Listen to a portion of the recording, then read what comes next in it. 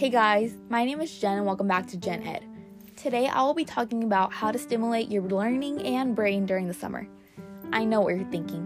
Why would I want to learn during the summer? Well, I'm glad that you asked.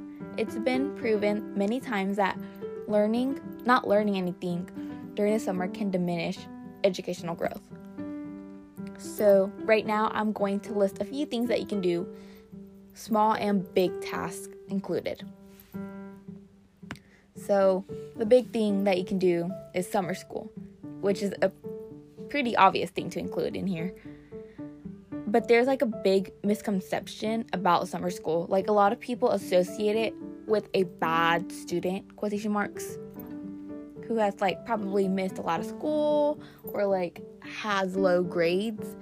And that is true, but summer school can be a good thing for students who want to graduate early or get like a head start in the following year. Through summer school, a student can focus on a few classes at a time rather than like several classes at once. But nevertheless, summer school does require hard work. For example, I started taking summer classes last summer to get a jump start on junior year. I took 3 college courses, U.S. government, Texas government, and macroeconomics at my local community college online. And these classes really improved my GPA and my rank. And since I took those classes in the summer, I only had to take 2 summer courses during my actual junior year, while my peers at school took 6. And I can make another post about another episode about like the benefits of summer school and my experience with it if y'all would like that.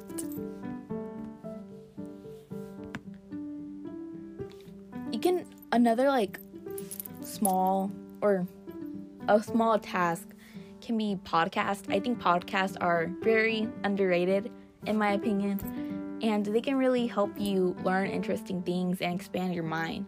And it also appeals to your ears, not just your eyes. You can learn in like multiple ways, and like public school really emphasizes the learning, through visuals and with your eyes, such as like reading a book. And if you're like a lazy person and wants to do like the bare minimum, listening to podcasts can be good for you. You can listen like wherever you want and whenever you want. I know on iPhones you can even like download a podcast episode on the podcast app and then listen to them on the go. And if you don't have an iPhone, Spotify does the same thing as well. Some of the podcasts that I recommend are like Dr. Death, Bad Batch, American Scandal, and my podcast, shameless self-promo.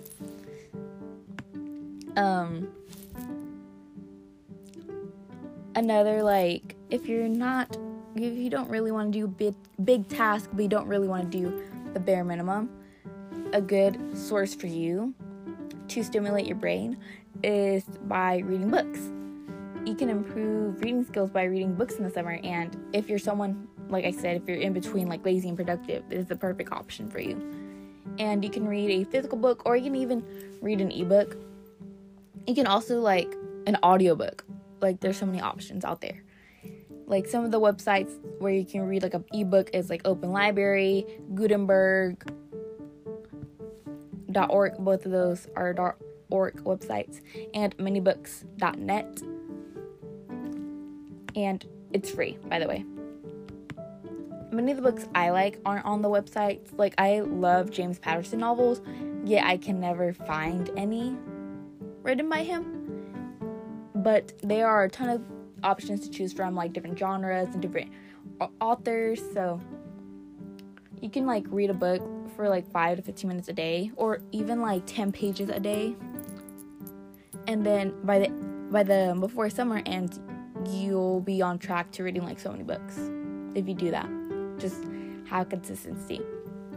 I think I suggest that you should read something that you should actually like. I think this sounds like common knowledge, but if you do this, reading as a whole will become more intriguing to you and you'll fall in love with it. So those are just some options I have experience with. Obviously, there's a ton more out there, but I just wanted to share, like my point of view. So that's all I have for today, and I'll talk to y'all soon. Bye.